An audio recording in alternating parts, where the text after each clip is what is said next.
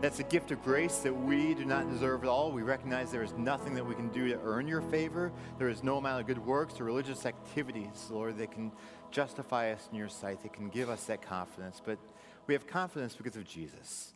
We thank you that because of Jesus, we have the ability to come as your children, your sons and your daughters, that we don't have to fear condemnation, that we don't have to fear judgment, that even death has lost the fear and that it could grip us.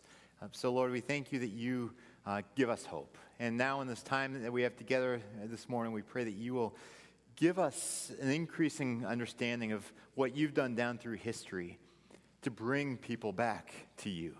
Lord, we thank you for men and women down through history who have been faithful to you, stood up to opposition, who have helped recover the focus on Jesus and on the Bible. And I pray that as we learn more, that it will not merely be head knowledge, but that we will learn how to worship you more and to make you known in more effective ways as we understand you better. And we pray these things in Jesus' name.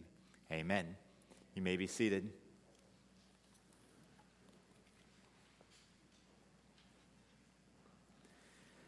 As we look down through human history, there are certain periods of time that are really transformational in terms of the direction of the future. I think, for instance, back in the 1700s, you had the Declaration of Independence and the American Revolution. That was a time that shaped the future where, if not for those events, we would not be the United States of America today. Or I think of back in the mid-1800s with the Civil War that abolished slavery and united the North and the South. Those events shaped the course of American history. Or more recently, I think of the influence of computers and the internet, of cell phones and social media, and how I believe that in the future, when historians look back in the early 2000s, they will see this as an era of technological revolution that reshaped pretty much every part of society. You know, these are all pivotal events in history that disrupt the status quo and propel society in new directions. The same can be said about many different events down through church history. I think, for instance, of the most foundational event, the life, death, and resurrection of Jesus, that reshaped the direction of all of human history since then. I think that's the pivotal event of all of human history. But there are other pivotal events as well. I think of 300 years later, when the Emperor Constantine, the emperor of the Roman Empire, he legalized Christianity throughout the empire. And that ended up reshaping the entire Western world from then on. Today we are studying an event called the Reformation that took place in the 1500s, and that too has radically shaped the direction of history. So I invite you to turn your Bibles this morning to Romans chapter 1. Romans chapter 1. Last week we looked at a crash course of church history all the way from the time of Jesus up until the 1500s. And today we're zooming in on that century of the 1500s. And as I said last week, the time leading up to the Reformation was a time of a lot of turmoil in European society. There were famines. There was the Black Death that killed about 40% of European society. You had wars. You had various uprisings and revolts among the people. And so it was a time of a lot of turmoil. And the same was the case within the Catholic Church, which at that time was the church in Europe. We talked last week about chaos at the very highest levels of the church within the papacy. We talked about clergy misconduct and rampant immorality within the clergy across the board in the Catholic Church at that point. And so in the centuries leading up to the Reformation, there were many different calls to reform the activities of the church. But by and large, those calls for reform fell on deaf ears. But then in the early 1500s, those calls for reform began to gain traction, especially through a man named Martin Luther. Martin Luther, when he was 21 years old, was caught in a terrible thunderstorm, and he was terrified. And so he prayed to Saint Anne, who was the supposed grandmother of Jesus, and he prayed to Saint Anne, saying that if he was able to get through that thunderstorm safely, he would become a monk, kind of like a bargain that he made, and he followed through on that. He became a very dedicated monk. He lived in a monastery, dedicated himself wholeheartedly to all the rituals of being a monk in that monastery. Now, Martin Luther was a man who took very seriously his sin and God's holiness. Because of this, he was filled with a lot of anxiety because he recognized that he is very sinful in the sight of God. And he was filled with anxiety of, you know what? Do I really have what it takes to please God?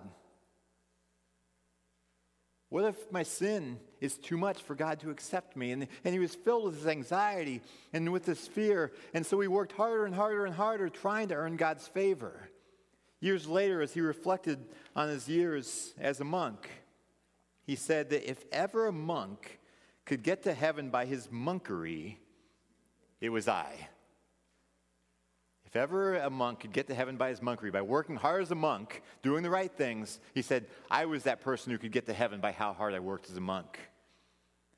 He was very dedicated, and a few years later, he was appointed as professor of the Bible at the University of Wittenberg in Germany. So his life became dedicated to studying and teaching the Scriptures, and that would play a very important role as things unfolded in the Reformation. Now, while he was teaching at the University of Wittenberg, a very pivotal event took place right there in Wittenberg. We'll get to that in a minute, but first let me give some key background to understanding what took place. And the key background is related to relevant Catholic beliefs. Now, I think it's important to clarify, knowing that a lot of you do have Catholic backgrounds. Catholicism is very prevalent in this part of the country. I think it's important that as we look at this topic of Catholicism, that we do so with respect, and also that I'm striving to do so with accuracy. I spent a significant amount of time during my sabbatical in July and August digging in to the beliefs and practices of Roman Catholicism, and I have to say I truly enjoyed that study. And it's not going to do any good, as we look at some of the differences, it's not going to do any good to be rude or disrespectful or demeaning or arrogant about these differences that we see, but it's also not going to do any good to be superficial about the differences. So we want to be honest about differences between Catholicism and Protestant belief, but we also want to be respectful in that process, and that's a manner of speaking and an attitude that I desire to have throughout this series. But it's important that we understand some of these Catholic beliefs in order to understand what was taking place in the Reformation. So one key belief then and now is the idea of purgatory. Purgatory is seen as a place of temporary suffering in order to purify people so they can achieve the holiness necessary to enter heaven. So it's a place of temporary suffering to purify people, to get their sin, to purge the sin. That's why it's called purgatory. It purges the sin from them so they will achieve the level of holiness required to enter heaven. So purgatory in the Catholic belief system is not heaven and it's not hell. It's a middle ground. Because we have a level of sin, according to this belief system, that needs to be purified even still after death. And in Catholic theology, very few people go directly to heaven after they die. Most in the Catholic belief system go to purgatory. The only people who can go straight to heaven after they die in this belief system are the saints. And so purgatory is this place to be really punished for our sins, because in this belief system, we are saved and we receive forgiveness by God's grace, but there is still a punishment to be paid for our sins. And purgatory is where that punishment is paid and our sins are purged from us. And purgatory in this belief system is temporary. Once you have paid the punishment for your sins, you can graduate and go to heaven. But purgatory is still not a happy or desirable place to be. And so every effort would be made to decrease the amount of time that you or your loved ones would have to spend in purgatory. And the way that you do that, one of the key ways, is through what are called indulgences. An indulgence is a means of reducing a person's time in purgatory. And so what indulgences are they are specific actions prescribed by the Catholic Church that are designed to earn favor in God's sight, to basically get credit in God's sight, called merits, in order to reduce the amount of time that you would have to spend in purgatory. And examples of indulgences that can reduce your time or other people's time in purgatory are that you can pray for the dead, or you can dedicate a mass to them. You can serve other people through acts of mercy. You can give money to help those in need. You can go to a Catholic shrine or a relic and pay homage there. You could pray a certain prayer called the Hail Mary. These are all examples of things you can do to earn indulgences. And again, an indulgence is this idea of a credit. Specifically, it's called a merit that can be applied either to you or to other people who are already in purgatory to reduce the amount of time spent there in purgatory. And that's the cool thing if you subscribe to this belief system, that you can actually reduce other people's time in purgatory who've already died, who are there currently. And the way you can do this is that because the Catholic theology teaches that the Catholic Church has this spiritual treasury of merit that has been stored up through the years. And what has happened is that, ordinary people like probably all of us, if we believe in this belief system, have not accumulated enough spiritual merits through our good works and stuff to get all the way to heaven. So we'd spend time in purgatory. But there are some who have gone straight to heaven, and those specifically are Jesus and Mary and the saints. Jesus, Mary, and the saints, according to this belief system, have accumulated enough merits, not only to get themselves to heaven, but then they have excess merits as well that go into this treasury of merits that then can be dispensed by the church to benefit those who are suffering in purgatory.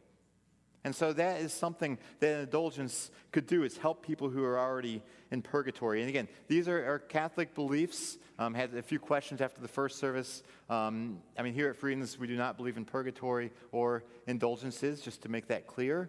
But it's important that we understand this background because both purgatory and indulgences played a key role in the Reformation, especially the flashpoint that caused the Reformation to really take off. So in the 1300s and 1400s, the Catholic Church began to expect that when someone would receive an indulgence, which was this spiritual favor to help reduce someone's time in purgatory, that then they would respond in gratitude by giving a financial contribution to the church. So as to be a response of gratitude. You received a benefit, so you show your gratitude by giving some finances to the church. But it was just a very short step from giving an offering out of gratitude to actually beginning to sell indulgences. And that's what happened in the early 1500s, because the Catholic Church was rebuilding what is called St. Peter's Basilica. It's in the Vatican. It's still there today. It's like the crown jewel of the Vatican. They were doing a fundraising process to rebuild St. Peter's Basilica, and a big part of the fundraising process was selling indulgences. It was basically a capital campaign that had spiritual benefits that when you give, hey, you can actually help, you can accumulate favor from God as you give. So, well, at least on the surface, it sounded kind of nice. So you had this selling of indulgences, and in Wittenberg, where Martin Luther was teaching at this university, there was a monk named Johann Tetzel who was leading the sale of indulgences in Wittenberg. But Johann Tetzel went a little bit far in his practices and how he was selling the indulgences. He would stand out in public places day by day and call out things like this. He would say, "When the coin in the coffer rings, a soul from purgatory springs." So hey, you give some money, you can help someone get out of purgatory. Or how about this? "Place a penny on the drum, and the pearly gates open, and in strolls Mum." And so if you give some money, hey, your mom who's suffering in purgatory, if you give enough, she could probably be freed to go to heaven. How about this one? "Don't you hear the voices of your wailing dead parents?" Hearing it today, it sounds kind of bad. And in fact, I read one historian who called it emotional blackmail. Luther did not like this idea either. So Luther's basic question, his basic concern about what he saw taking place right in his own town was this idea of, doesn't selling indulgences cheapen repentance? Because he'd been studying the Bible, and repentance in the Bible is a big deal. But if selling indulgences really works, basically it's a business transaction that you pay some money, you purchase then forgiveness from God. He said that is not right. And so Luther, if you know anything about Luther, you know he was a passionate man. He was not afraid to make his voice and opinion known. And so he began to write down some of his concerns on paper. And that became the turning point of the Reformation. Now, to give you a little bit more history, every year, November 1st in the Catholic Church is called All Saints' Day. On All Saints' Day, it's a day to commemorate those saints who are already in heaven. All Saints' Day, November 1st, everyone was expected to go to church on All Saints' Day.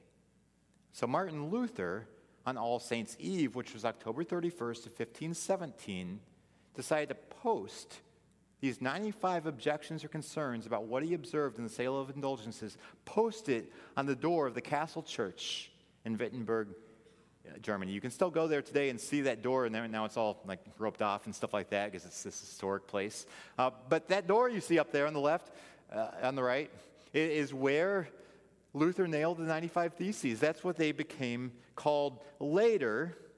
But Luther, as he posted these objections and concerns up on that door, he was not trying to start a revolution.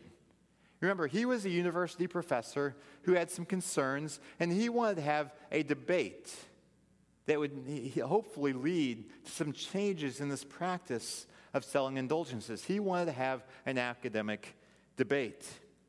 This week, I read the 95 Theses. I probably read them at some point in the past, but I didn't remember how underwhelming they really are when you look at it from a current Protestant perspective. Because quite frankly, when you look at the 95 Theses, I was kind of going into it expecting to read things about justification by faith, about how salvation comes by faith and grace, not by good works. Or I expected to read things about the authority of the Bible. But those things aren't in the 95 Theses. Instead, you read about Martin Luther, who is talking well about the Pope in there. He's supporting the beliefs in purgatory and the indulgences. What he's writing about, instead, is trying to curb some of the abuses of indulgences that were taking place in terms of the selling of indulgences. That's why the official title that he gave it at that point was called Disputation on the Power and Efficacy of Indulgences. Disputation is an academic debate, and you understand the power. Efficacy means the effectiveness. He didn't like what was going on in the selling of indulgences, so he raised a little protest, but was really trying to convene an academic debate to try to get some changes, some reform in the practice of selling indulgences. That's what he was trying to do. He was not trying to be a revolutionary who was declaring independence from the Catholic Church. Instead, he was a professor, a theologian, who just wanted to correct some problematic practices. But things did not stay there. Instead, what happened was a drawing of battle lines for the Reformation. There were two groups who took specific notice of the 95 Theses. One group was the common people in Germany. Printers, printing presses have been around for a number of decades at that point. Printers in Wittenberg got a hold of the 95 Theses. They made a bunch of copies of them and then distributed them throughout Germany and beyond. And Martin Luther very quickly became this kind of popular hero. I mean, you think about athletes today, when they walk around, everyone's trying to swarm them and get their picture and their autograph. You think about in the movie Braveheart, you have William Wallace. I mean, he's this popular folk hero with the people in Scotland at that point for leading them to independence and in that process and all that. Martin Luther was that type of figure where people were just swarming to him. They were enthralled by his challenge of the Catholic Church. And so people loved Martin Luther, the commoners did, but the church did not like him very much at all. I mean, they went in the complete opposite directions. They really despised him. And the first Catholic response to the 95 Theses came from Johann Tetzel, who was the salesman of indulgences in Wittenberg. And his basic point was, well, Luther is a heretic, so we need to burn him at the stake. And that was frequently how people who opposed the church were treated at that point. You know what? Execute him. Get rid of him. So Luther's life was very much in danger at this point. But thankfully, he had the support of the common people. But also, he had the support of a very powerful ruler in that part of Germany whom the Pope really wanted to please. So Martin Luther, amazingly, stayed alive. And on top of that, in the coming years, there became this theological debate, and a bunch of different debates took place.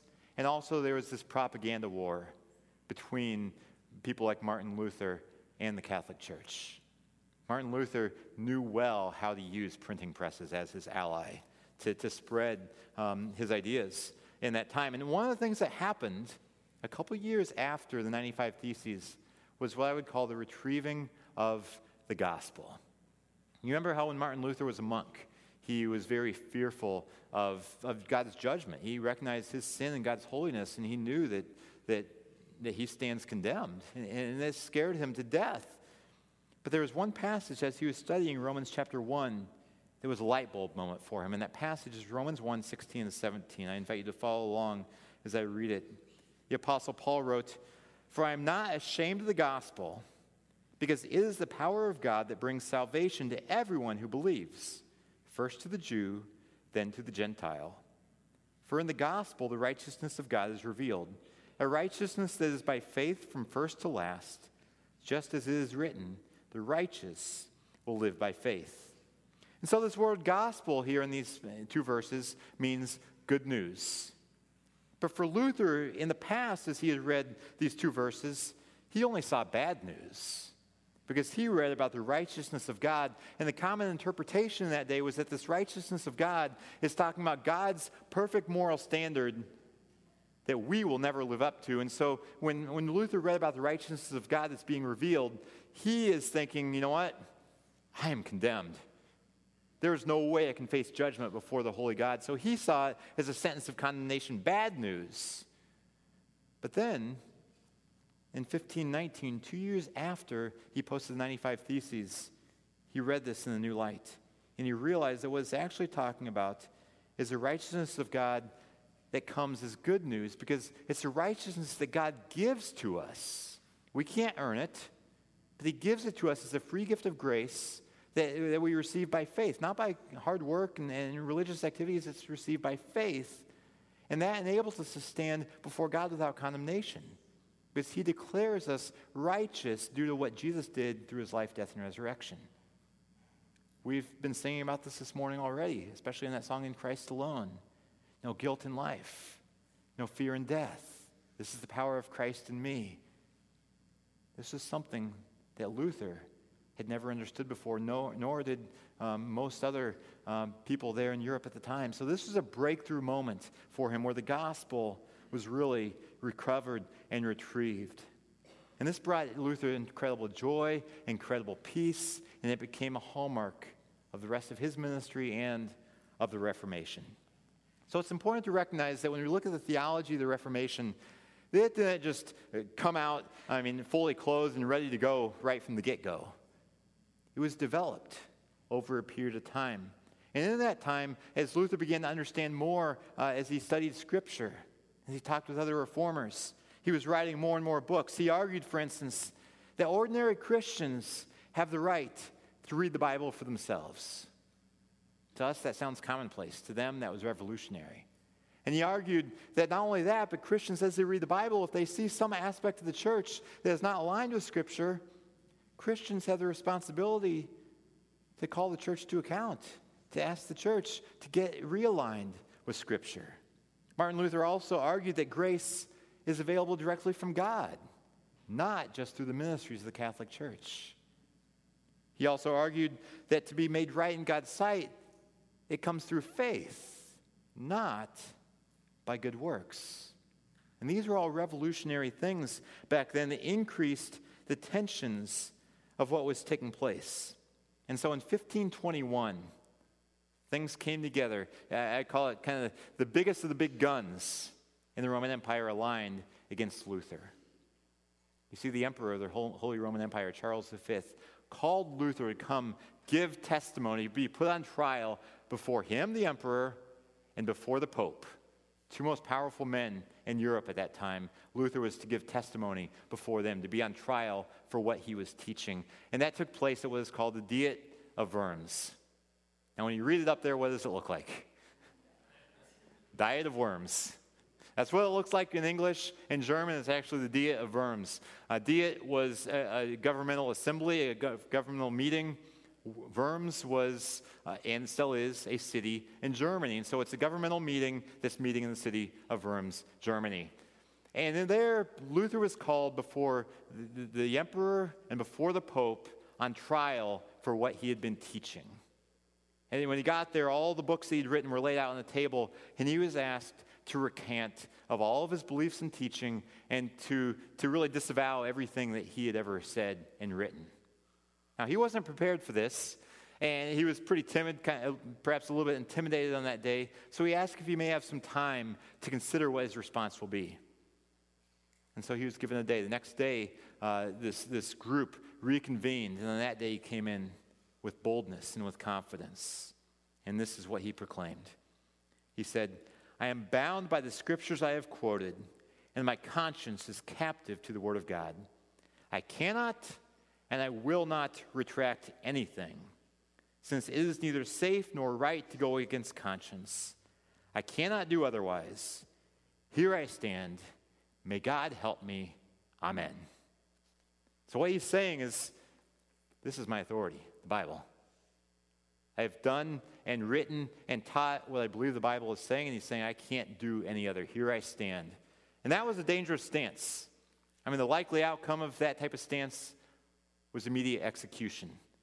Now, through an amazing series of events, Luther somehow survived, and the Reformation from that point erupted throughout Europe. It was really quite chaotic in those early decades in the 20s and 30s of the 1500s. One of my favorite descriptions of that time says this. It says, "German society jumped on the reforming horse and galloped off in all directions at once." You think about what, sounds kind of chaotic right there, but that's essentially what happened in Europe. It was like a dam had broken, and it was chaos. But a landmark accomplishment took place in 1522 when Martin Luther translated the New Testament into German. He accomplished his goal of getting the Bible into the hands of the common people to read and study for themselves. Now, the reformers had a major task ahead of them. It was a task of building a new church. Now, this idea of building a new church is not just about a church building. It was about building an entire new way of doing church. I think it's important to recognize that Martin Luther never intentionally left the Catholic Church. He was kicked out by the Pope, as were other reformers at the time, because there were many others who came in the wake of Luther. They were kicked out of the church, and now they had to figure out a new way to do church, based ideally as much as possible on Scripture. And I think it's important to recognize there were significant differences between the reformers and their teachings and in their practices. Many of these differences persist to this day.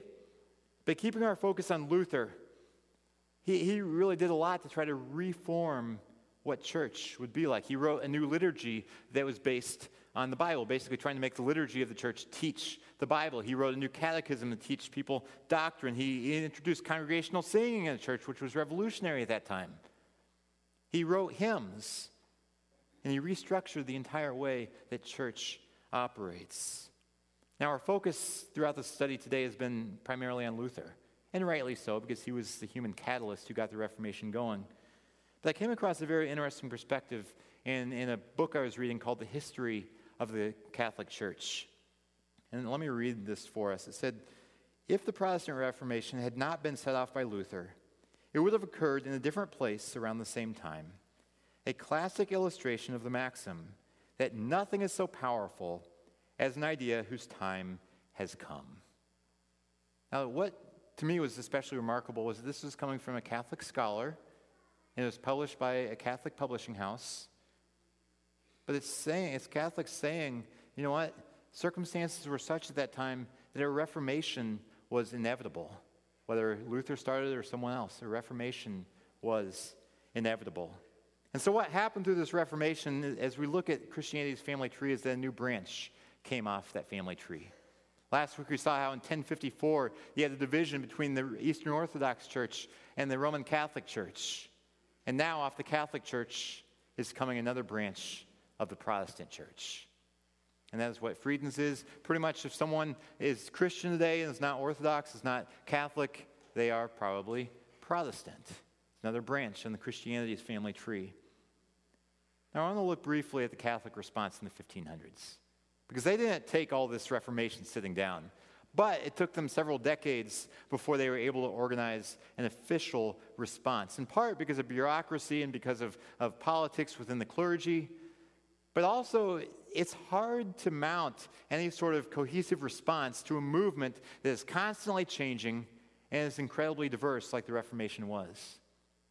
But an official response came through what is known as the Council of Trent, which took place from 1545 to 1563. This meeting of church leaders in the Catholic Church that they met many different times through the course of those years, and they offered an official response to the Reformation.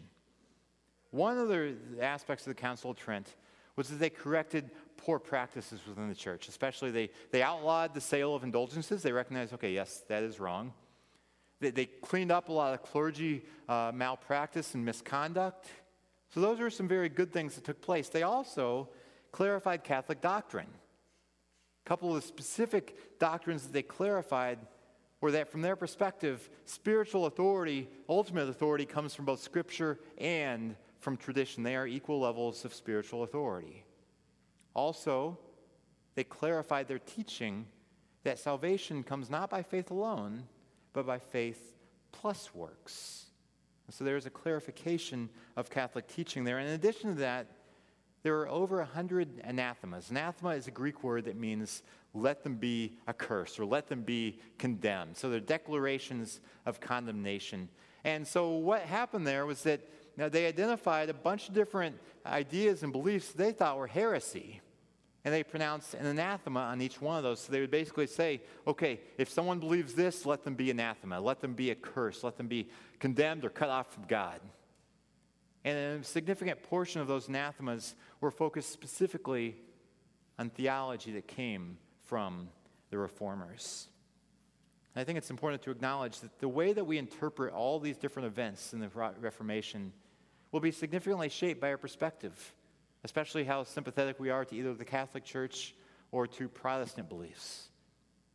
But through this all, I think we need to celebrate getting back to the Bible and getting back to the gospel of Jesus Christ.